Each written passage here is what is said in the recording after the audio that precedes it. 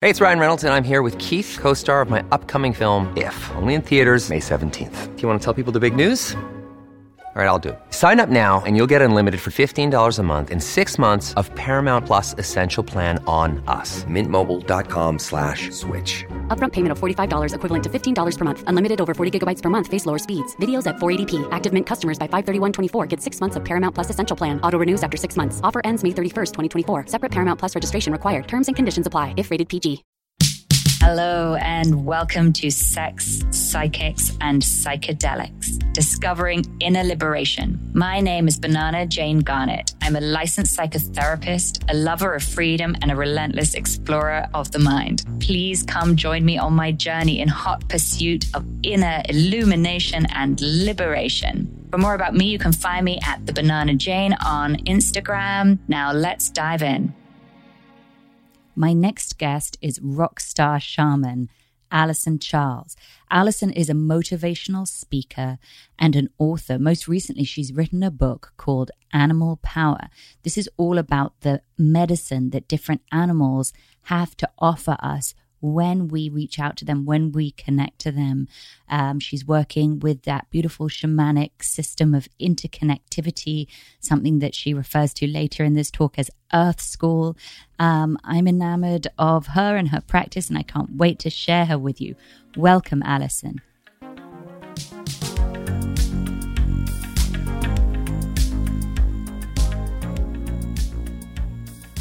Well, welcome. I have looked at your book, Animal Power, and I think it's so wonderful. Congratulations.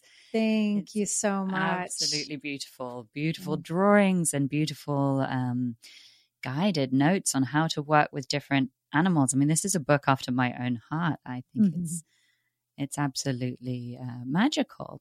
So I want to talk about the book, but let's get some orientation first. I know you've been on a big ride, and that you used to be an athlete and a TV personality and a host, and now you're a rock star shaman, and you're motivating people all over the globe and talking to animals. And like, how did this all happen? Tell me about the sort of the background to this and your awakenings. Oh my goodness. Yeah, this is always the interesting part. Trying to whittle down how I landed here. But essentially, the most concise explanation that I can give is that while I was incarnated with this shamanic calling and mission very much encoded inside of me, I was really staunchly resisting that truth and resisting pivoting over into getting into alignment with that path. And so in that resistance, I was in a very long term romantic relationship over 16 years where it was, of course, everything is divinely perfect and I wouldn't change anything. And I've learned so much, but that path was shrouded in just so much anguish and dysfunction and toxicity and at times varying levels of abuse and a lot of denial and a lot of codependency on my end. And I can... So I'm just going to slow you down a second just to get, again, even more bearings on this. So you were working in the media and you were having a relationship that was, what do we say, the opposite of nourishing? Yeah, I think that's a good way to describe it. I mean, before I was working in media, we were both college athletes. And so that was a previous identity that was very much entrenched in me was, national champion athlete. And there's a lot of layers to unpack there. But once my body started to break down, then I started to pivot over to the world of media. And I was a radio host and a TV talk show host. And it was during my time in television that all of the awakening processes started to come into more full effect. Yes. And what were the awakening processes? Well, it was getting to what I was explaining about how I had been denying these truths and this calling inside of me for so long. And I was at times looking to that relationship, of course, at that time in an unconscious way as a vehicle of distracting myself from facing the truth of the relationship, distracting myself from facing the truth of myself and my earth mission, distracting myself from anything that is of divine. I was totally in illusion and denial. And so because I was very dedicated to that way and letting myself be in that cycle of insanity, my awakening came from a divine intervention because I was not a very willing participant in listening to all the signs that all of my guides were trying to send my way. I was just, I would notice I was on anti-anxiety medication and having severe panic attacks and just not do deeper exploration. I would notice that I was having severe autoimmune disorders in my body and be like, that's weird. I'm in the wellness industry and I'm, used to be a personal trainer and used to be a Division I college coach. And I think that I'm very healthy and well, but I'm not, but I didn't do deeper exploration. So it culminated to a one moment in time where my guides had to come in and turn on my clairaudient gift. And that started the next domino process of me changing the course of my life through their help.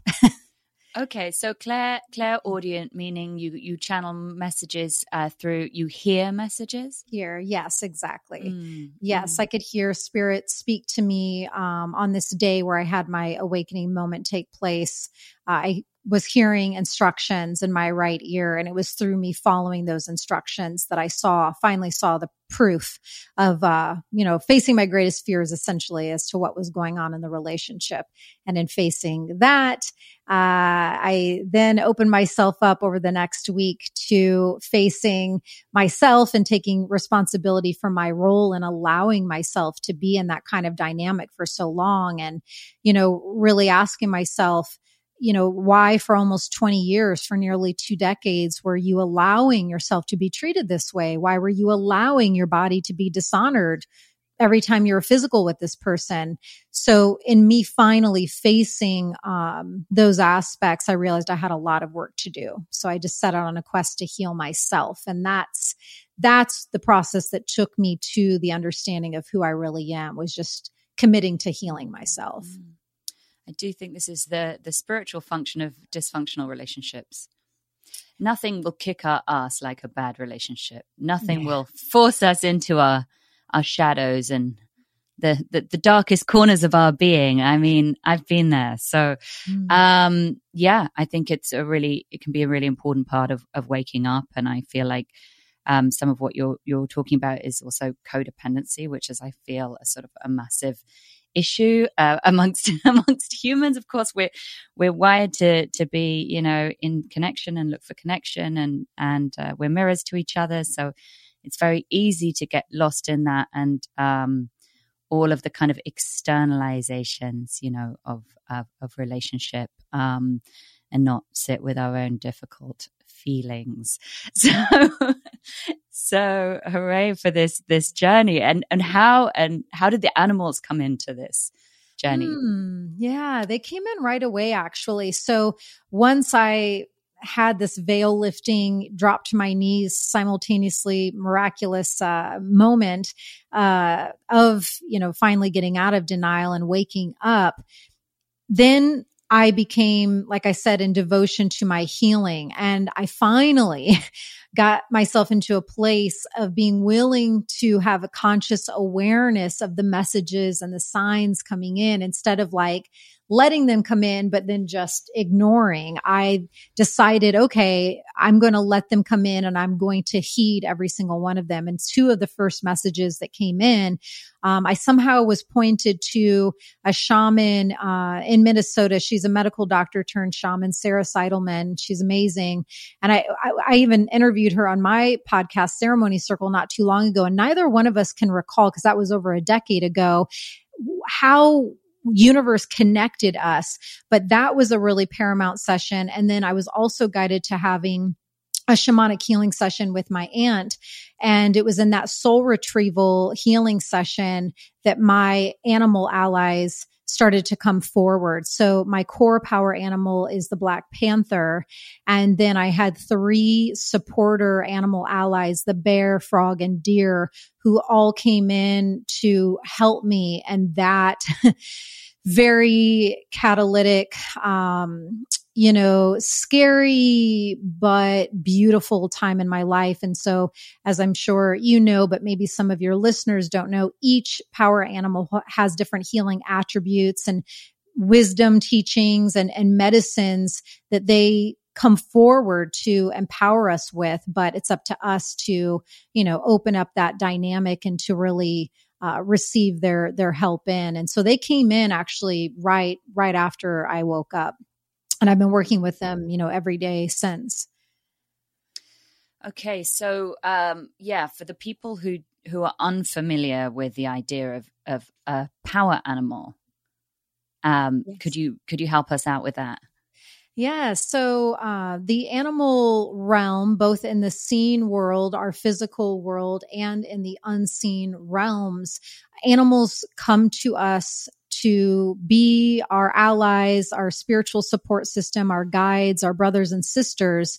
But it's really up to us to take notice of when a certain animal is trying to get our attention. And so some of the examples of how they try to get our attention is, the example that I just shared with a trusted shaman guiding a shamanic journey to call your power animal helpers forward and getting to know them there. Oftentimes they will also come to you during your dreams or in everyday waking life. You might come across a ton of ladybugs. Like all of a sudden you walk out of your door and there's never been a ladybug on the brick wall outside of your door, but one day you go out and there's 5 of them. And then when you call a friend, she mentions ladybugs. And then you open up a magazine and you see ladybugs. That's one example. This is the story of my life, by the way, because really? I see ladybugs. I love ladybugs and I see them wherever humanly possible. What is the ladybug message, by the way? Oh man, there's so many beautiful teachings with ladybug. Yeah. One of the main ones is releasing worry and being in a place of receiving in a lot of additional good fortune and blessings that are trying to make their way in, and also a symbol of connection into higher consciousness. Those are some of the main keyword attributes of the ladybug. Yeah, beautiful. Yeah. I always think of them as little jewels, they're like little cosmic jewels. Totally. Cosmic rubies, intelligent rubies. Gosh, it's so fascinating to me because so my background is kind of academic, analytic, and I've been on all sorts of sort of more shamanic deep dives, and I'm very interested in the imagination and how we can create.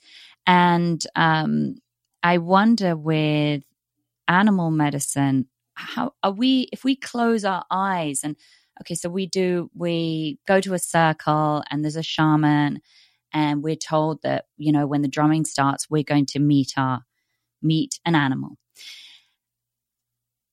Our imagination is already going in that direction, isn't it? It's already going animal, animal, animal. And are we conjuring the animal? Is the animal visiting us because we're creating that space? Is it both? How does this whole thing work? Yeah, I mean, it is hard to put into human words. Any genuine shaman that's, truly connected to the divine and creating a true safe space to guide people into other realms of consciousness, until you experience it and kind of get out of your own way of letting the human mind, doubt or question and things like that. Not that you shouldn't ever doubt or question, but unless you have voyaged in this way, it's really hard to put into human words what the experience feels like or looks like. But I can only speak to my work. I don't know about, many other shamans and how they guide animal journeys. But yeah, I use my drum and my rattle, and there's a lot of processes that take place before I just start doing the drumming. I tune in before the journey to really ask, if it's one person or a group. I mean, I've guided some of these journeys for more than 10,000 people at one time. And so each situation is very different in terms of what does this person or group need before we get to the journey to get to a place where they're in their hearts and they're not in their monkey mind and they're not in their ego and they're not in the resistance of like, or in a place where they want to disbelieve. It's like, I want to get people into a place where they can tell they're being held in a safe, sacred space and they can let go and surrender. And typically that equates to getting them into their heart. So there's different energetic spiritual processes that I do beforehand to let people let go. And then I will start to do the drumming or the rattling, and I guide people. There's different realms that I take folks to, but one of my favorite places is we start in a desert, go to a tree, and then that tree becomes the portal to the different world or realm.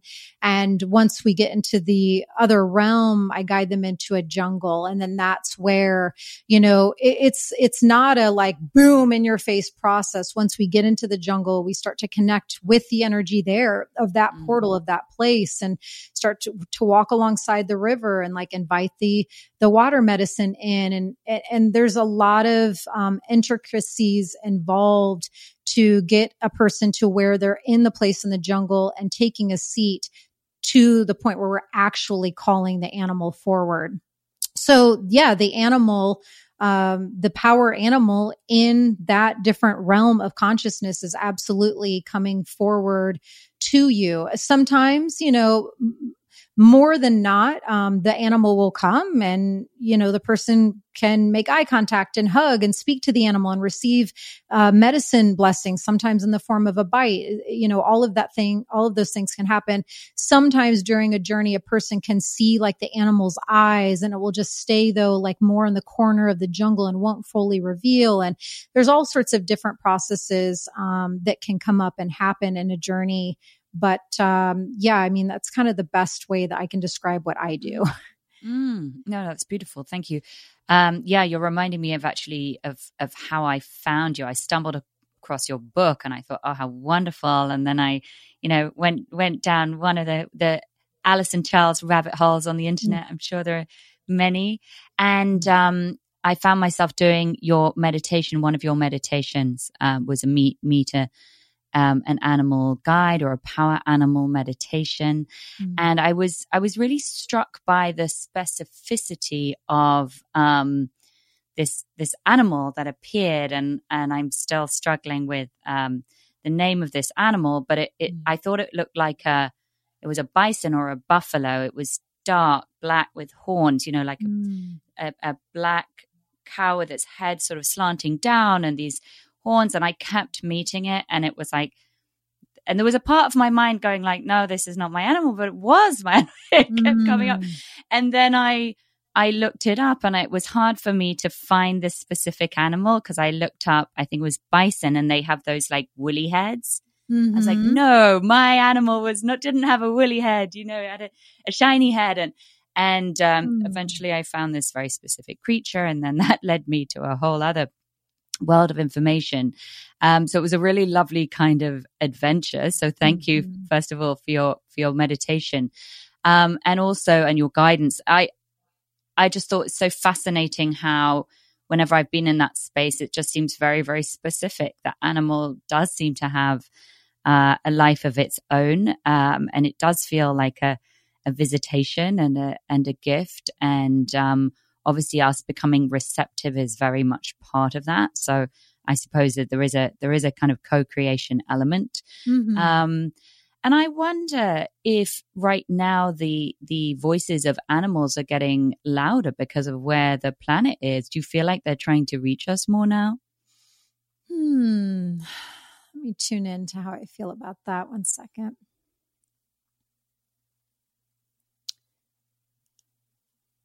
I mean, the answer that came in right away was that, they've always been very present. And one thing that, is interesting about the power animal guides, as opposed to other guides that I work with, like certain ascended masters or archangels, the animals do tend to very much appreciate a leaning in on our part and an invitation, some sort of an acknowledgement on our end of like, I see you. Thank you. I would like to open up this connection line even further. So there's that at play, which I always like to let people know. But the answer that came in is that they've always been here and they've always been very communicative in a lot of ways. I think it feels more like what's happening is, there's just so many people that are having varying levels, degrees of awakenings. And a level of an awakening can be someone like, even I'm seeing a lot of young people on TikTok, let's say 17, 18 years old, where maybe walking the spiritual path isn't something that they do yet, but I see them expressing, with so much passion and oftentimes tears, like there's just something off about this earth life, that it doesn't make sense to them, that they're supposed to clock in for all of these hours every day to a job that they don't like. And like, how is it that we incarnate on this magnificent planet and all they want to do is explore it, but they feel like they have to go and live a certain way. And I'm just seeing that so often. And it's really a beautiful process for me to witness. Of course, I hope that they find their way with as much grace and ease as possible. But while it may not be a divine intervention awakening like I had, that's so clearly their soul intelligence, their soul trying to communicate with them of like, there is a different way than this model of living that a lot of us have been told is the way or the only way. So my point is, people I think are just on a conscious or still bit of an unconscious level right now, waking up more and more and more every day to leaning in and being more receptive and open to the possibilities that animals really are our spiritual teachers and guides. So it's not that the animals weren't there or weren't being vocal or weren't being present. I think it's more people are just finally feeling that true place in their low belly of like, wow, this resonates. This feels like truth. And this other way of earth life doesn't. And that kind of dynamic. Yeah, I get that. It's part of a bigger awakening that's happening. Yeah.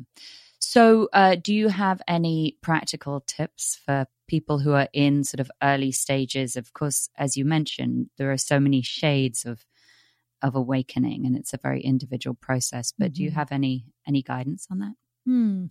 Yeah, that's a beautiful question. And you hit the nail on the head. Yes, it's so nuanced and so unique in every single person's case, how the path begins to open up for them. And if they decide to fully walk across that threshold and keep going, or if they want to turn back around and go back the other way, there's so many details to it. But one tip that I give that was the biggest life changer for me, of course, like I've said, my awakening came from an intervening of my spiritual guides. But the next step that I took that I do give myself credit for was my decision to surrender.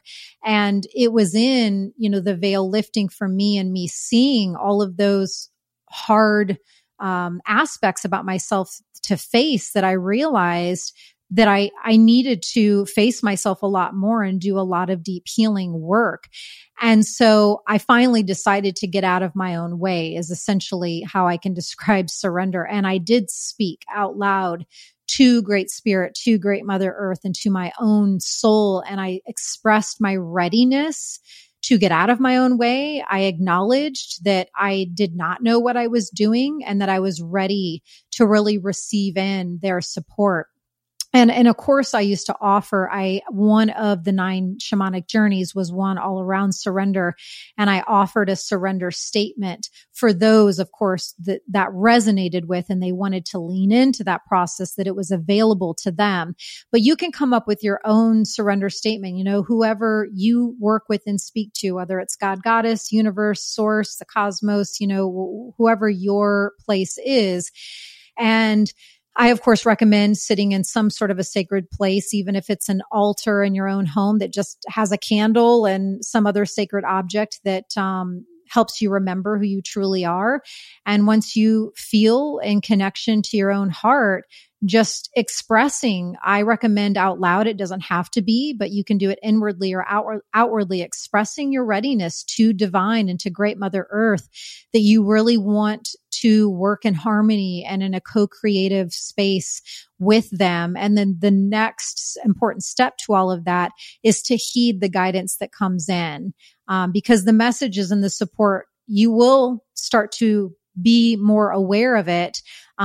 But again, you've got two options. You can pretend that you didn't hear the whisper from the wind or that nudge from source for you to go into a place that you weren't planning to go or whatever it might be. You can either ignore it or you can listen to it and follow what I call the divine connect the dots. And the last little thing I'll share with that is oftentimes, especially initially, the signs that come in may feel very illogical or strange or weird and make you question like, but that doesn't make sense. And that's kind of by divine design. So you can begin to cultivate a trust within your own self, a trust of your connection to your intuition, and a trust to divine and the messages they're sending. So if you feel something as odd as that something might feel, follow it and see where the breadcrumbs take you.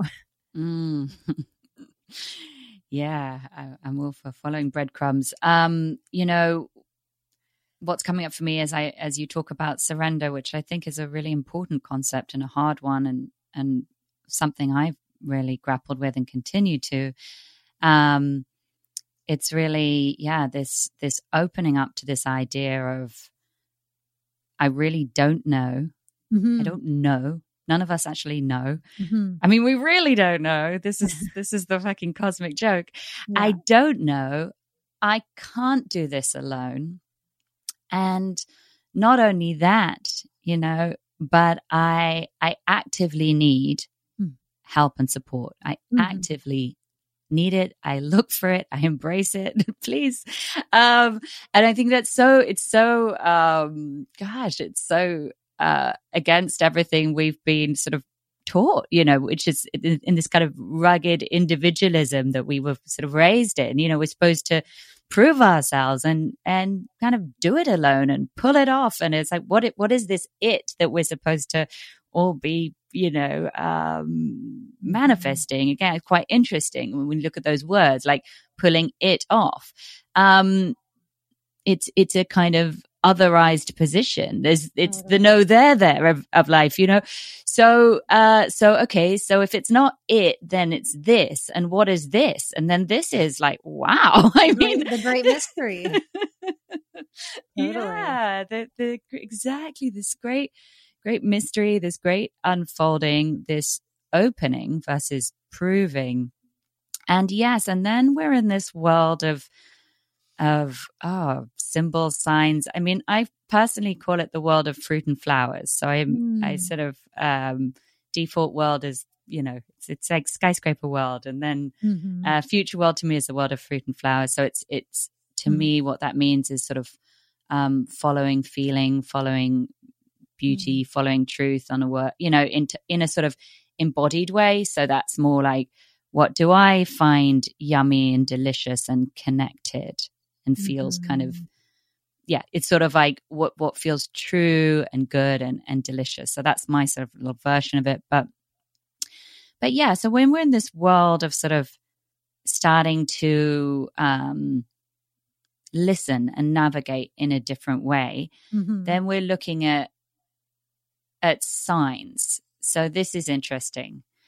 And how do we need to know, like, where voices are coming from? We might have a voice saying, you must, quit your job.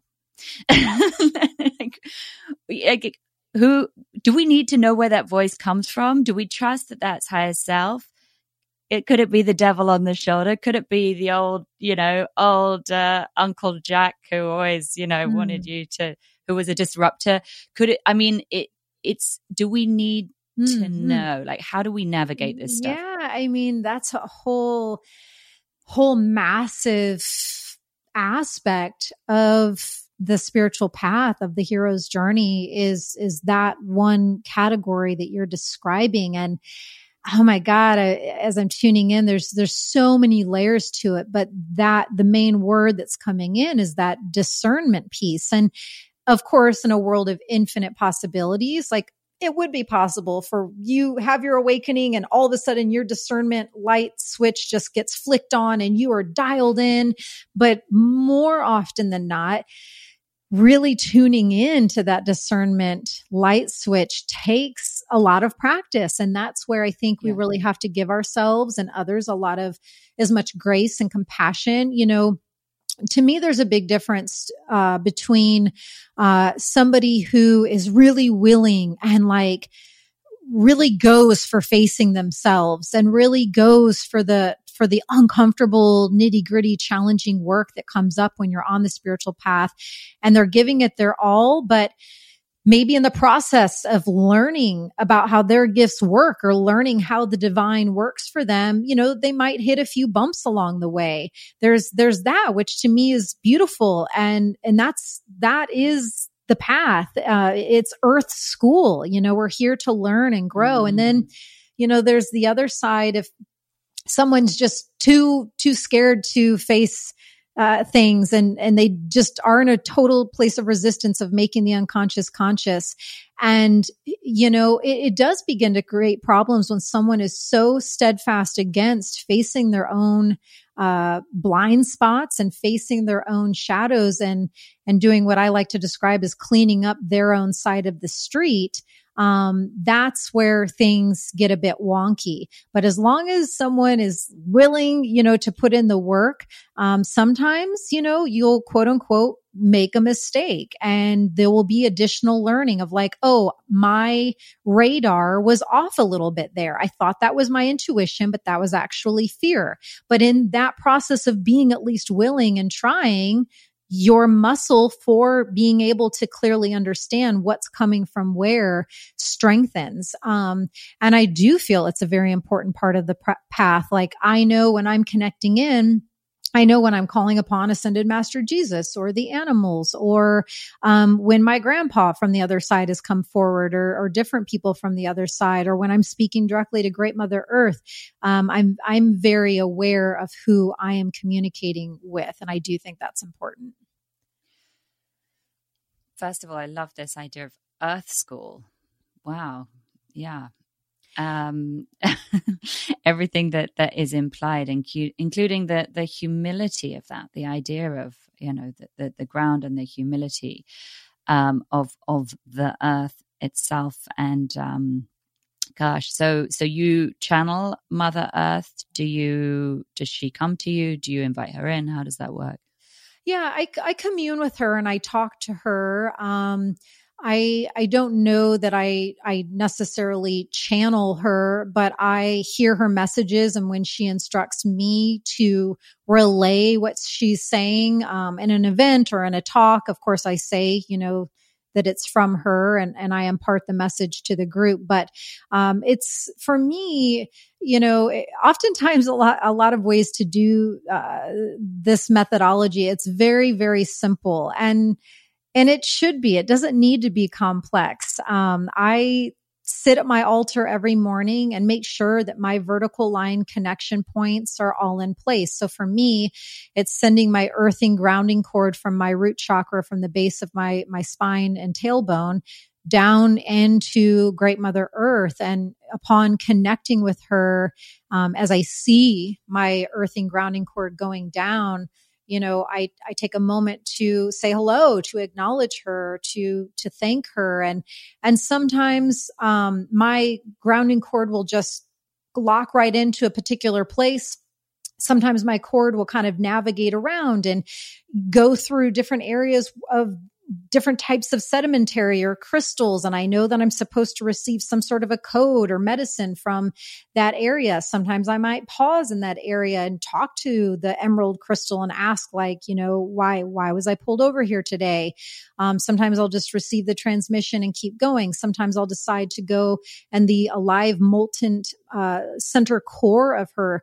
A lot of times I prefer to go to the complete underside, the underbelly of her, and like an anchor, latch on so that I am fully connected, you know, all the way down and through, So I know that I'm as landed and grounded and connected to her as possible. And I mean, the communication is just as simple and easy and quick as it is in my conversation with you. It's in real time. I hear her, I feel her. If I ask if there are certain blessings or medicines that she wishes to send to me, I'll just sit in silence. And sometimes I feel them very clearly. Sometimes they're more gentle. But once I feel that process complete, the two other important points are my heart. So I run that connection line and make sure I'm centered in my heart intelligence for the day. And then my cosmic line directly into the center of source. And it's a very similar process of tracking that cord up, feeling the clicking and connecting in. Sometimes the Ascended Master Jesus is waiting there to have a little chat with me, or other guides are there. Sometimes I'm just in source field and I'll just marinate in that for a second, give an honoring thank you. But that vertical line is actually where the name Rock Star Shaman comes from, as being connected into Rock, Great Mother Earth, and the star cosmos, Great Spirit Field. And the shamanic part is the path of the heart. So that vertical line is where I live my life from. Beautiful. Thank you so much for that description. That was wonderful. Is this something we can all do at home? Yes, for sure. I mean, highly recommend it, Are we all baby shamans? Yeah, we all have shamanic truths and wisdoms encoded inside of us. I think the only differentiating factor is some of us are encoded to where the shamanic medicine is dominant in a way where we are instructed to be of service and to express those wisdoms in a way of holding space for others or facilitating awareness finding for others. And other people, while we all have, the shamanic truths and energies inside of us, others might just be more guided to immersing in and experiencing shamanic traditions, but don't have the call that they are to become at one with the shamanic path and to be public with it and things like that. Yeah. Yeah. Do you find these words problematic, being a shaman or being a medicine woman, and how should we understand that and talk about these things? Yeah, no, I'm actually really glad you brought this up. I don't feel it's problematic, but it's an area that is important to talk about and to hold an honoring place of non-judgment when learning how every shaman's path works, because we are all different. There are no two healers and no two shamans alike on this entire planet. And so I have a lot of shamanic colleagues who also have been given the clear instruction to use that title. Maria Mbuni being one of them, Eagle Woman being one of them. And I have interviewed them both on my podcast to hear and for them to express how that came in for them. I also have many shamanic colleagues who absolutely do not feel that they were given the instruction to use that title.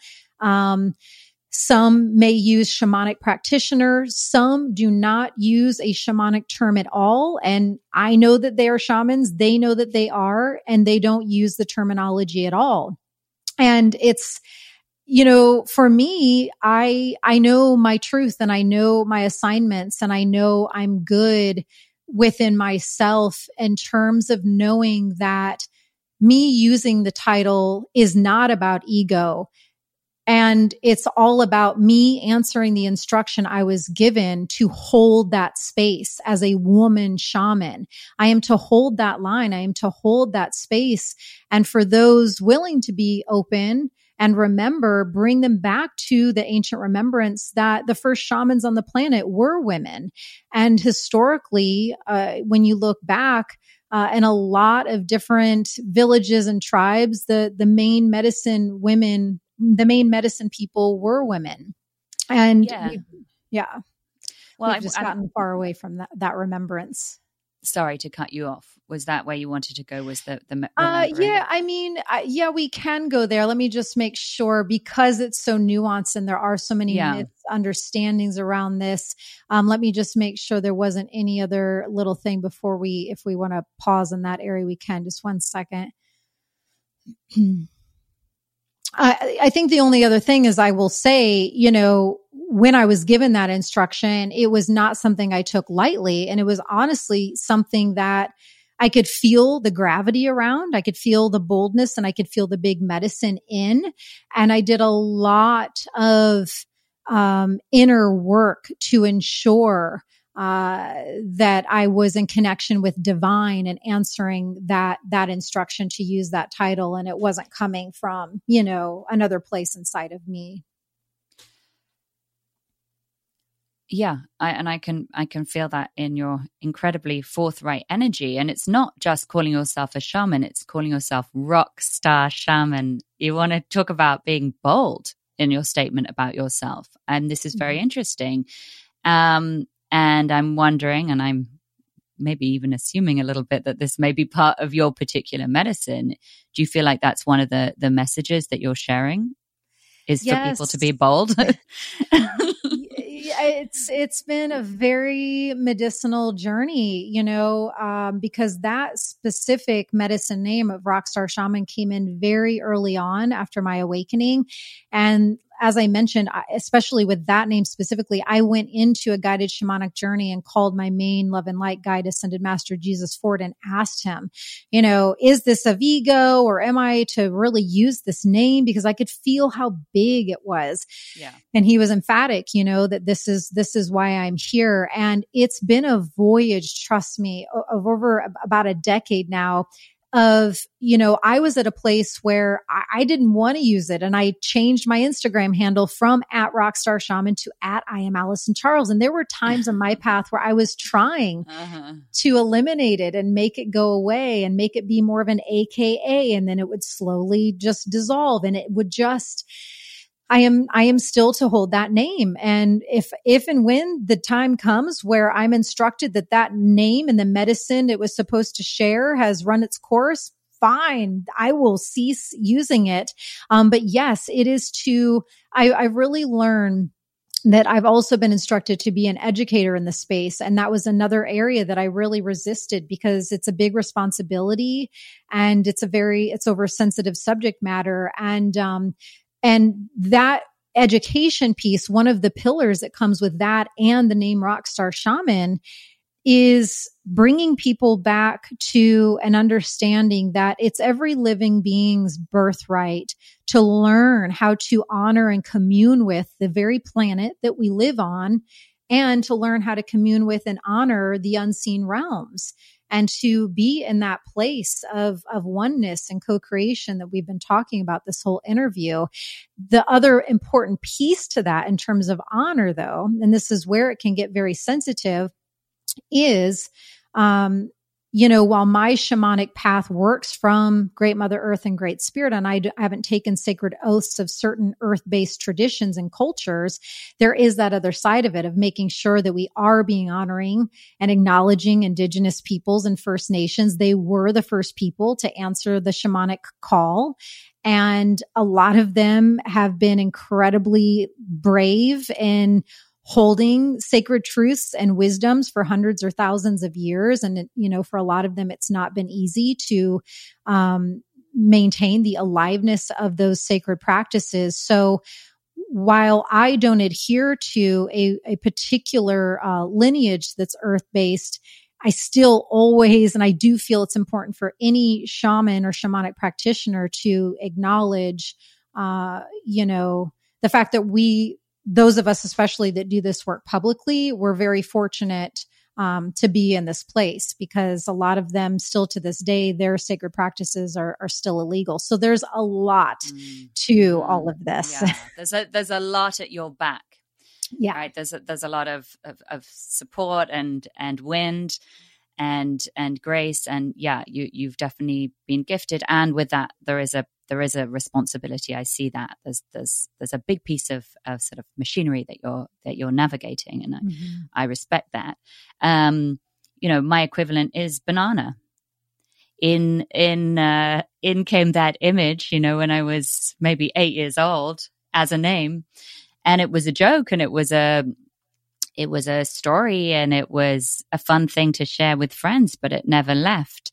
And over time, and this is not animal medicine, this is fruit medicine, but hey, this symbol has had a very interesting, powerful, ongoing sort of unfolding, unpeeling for me, as a symbol of sort of juiciness, embodiment, sexuality, intrigue, and silliness, which is actually, that's a lot of my sort of sacred path is the fall and silliness and questioning and the unlearning and the unknowing and unpeeling and revealing. And it's so interesting what ends up being sacred, in life. It's just, it's not necessarily back to, unlearning, and it's not what you think. I'm finding more and more meaning following these very personal symbols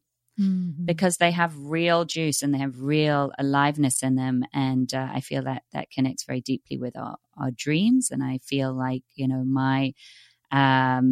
my medicine journeys have led me back to my own personal dreams and my own personal symbols and my own personal truths. And I'm just so moved by the fact that, dreams, I really feel that they don't actually die. And I think that we kind of try and cover them up as we go through life, through disappointment and, this happens and I can't probably do this and I can't do that. And yet, under these, these piles of earth that we've been putting on top of them, buried under that, these dreams are still alive. And I think we're gifted with dreams, each one of us, like these little seeds that are sown into our being.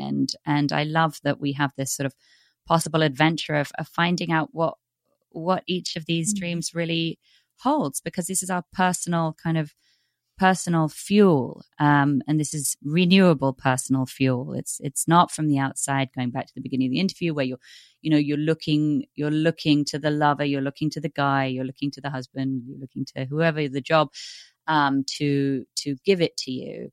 This is a different way of understanding. It's like, oh, we already have it. We have it inside us, and as you're helping us see, we have it all around us. We have it through, any number of guides. They're everywhere. Yeah. And I guess if we take the time to slow down and reach out through intention. So what an amazing world of exploration. And, I'd like to spend more time with you sometime so we can go deeper and further. But what I'd like to do today, is wrap up by talking about what your greatest challenge is. Or your greatest challenge, hopefully it's just one, in the work that you do, and your greatest hope for the future. So the greatest challenge within my work, is that what you asked? Okay. Yes. Let me tune in to see what.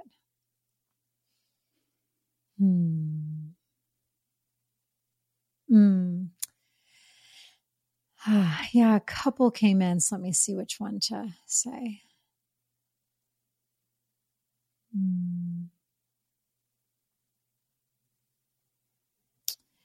I mean, I think I already started to touch and share on what perhaps is maybe the biggest challenge is just, being instructed to be an educator in the space, because it is very different. Like when I was, for many years while I was living in New York City, instructed to guide a lot of shamanic events and journeys. And that is very different. Immersing people in experiences is one thing. And then being asked to step up as an educator in the space is another.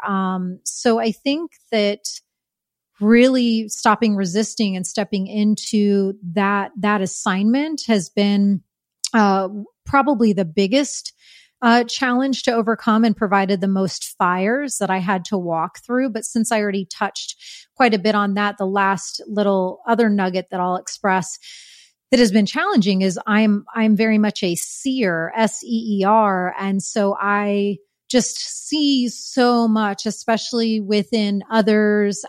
Even though I'm not invasive with my gifts, it's just that gift is so strong in me that I just am so aware of people's, especially their blind spots, their shadows, where they're holding themselves back, limitations that they're just like clinging to, and just different dysfunctions within them that keep them from being in alignment with their wholeness and divinity. And so that has been very challenging to navigate. Thankfully, more people are letting themselves do that level of work in terms of facing things, but to be aware of so much and to see so much, and oftentimes not having an outlet, because I can tell that someone is not in a place of readiness to hear what I have picked up on about them. It could cause more damage than good if I were to share it. It's a big space to hold for people. And I've had to learn how to like get it out of my system, so I'm not carrying things that aren't mine to carry. So I wouldn't change it. I like to always make sure that that's clear, to source in my own being. It's a miraculous gift to have. But I become aware of a lot of things at play energetically that most people don't see or feel at all. I hear you. Okay. And then my greatest hope for the world. Sure. And you can go personal as well. You're allowed to be. Okay. Let's see. Well, as cliche as it might sound, and as like, oh, that's the answer as it might sound, it's all about the heart space. And I had a really beautiful realization in a ceremony a week or two ago where I felt my heart expanding and expressing in a way that felt very new.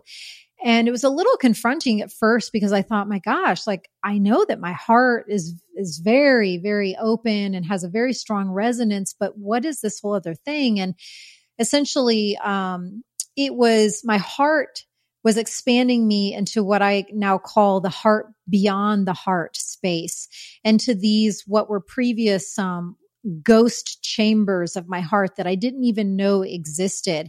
And so even though I've been on the path of the heart as a shaman for many, many years and lifetimes, it was so beautiful for me to realize there's even more heart space to open up to. And so I think my greatest hope right now is for people to not discredit, the wisdom of the heart, and to really, of course, you can't force anyone to do anything, but if it resonates in any level, start to commit to practices, rituals, methods, ceremonies that turn you back to you, that heal, cleanse, clear, transmute, do whatever your heart is beckoning to have done for it, so that you can unite with it and really be in tune with the guidance system that lives there. Because if we are united with our own hearts and we know ourselves in full and in true, that allows us to hold a place of compassion and non-judgment for others who want to get to know themselves and all truths as well. And I think now more than ever, living in that way is just so vital, to be in a place of openness and non-judgment, and to make a personal commitment to cleaning up our own side of our street. And in doing so, you can't avoid doing the work of the heart. So tuning in right now, or when this interview is done, and asking your own heart, what does that look like for me? What does that look like for us? What practice, or what do you need to do, my beautiful heart, to feel in safety, to feel more healed, to feel more whole? Whatever it is for you, have your own dialogue with your heart, and allow it to show you what next step you can take to tend to it. I love your message. This is beautiful. Thank you so much for sharing. And tell us where we can find you best. Okay. The best place is my website. I spell Allison, or I guess my parents spelled Allison, Alyson. So it's a little bit of a different spelling. AllisonCharles.com/animal power. That takes you to my website where you can have various options for where to get Animal Power book. And if you do that, then you can get emailed the free video guided shamanic journey where I facilitate for you to do what we talked about, to go into the different realm and call your current power animal forward. So if you're wanting to learn how to work with the realms, you can do it. And you can do that at my website. And then Instagram, I'm still, I guess, most active there on social media, and that's at I am Allison Charles. Thank you, Allison. Thank you, Banana Jane. It's been really good getting to know you. And I love that I had no idea that Banana Jane was a medicine name for you. And I loved expanding into a greater understanding of how that's functioned in your path, in your life. And yeah, it was beautiful to connect with you more today. Thanks for having me on. Likewise. Sending you love. You too. Bye, darling. Bye. Gosh, Allison's message about opening up the chambers of the heart, about finding these ghost chambers of the heart, this untapped possibility within our own hearts really speaks to me. Sending out love and light, and I'll catch you for the next one.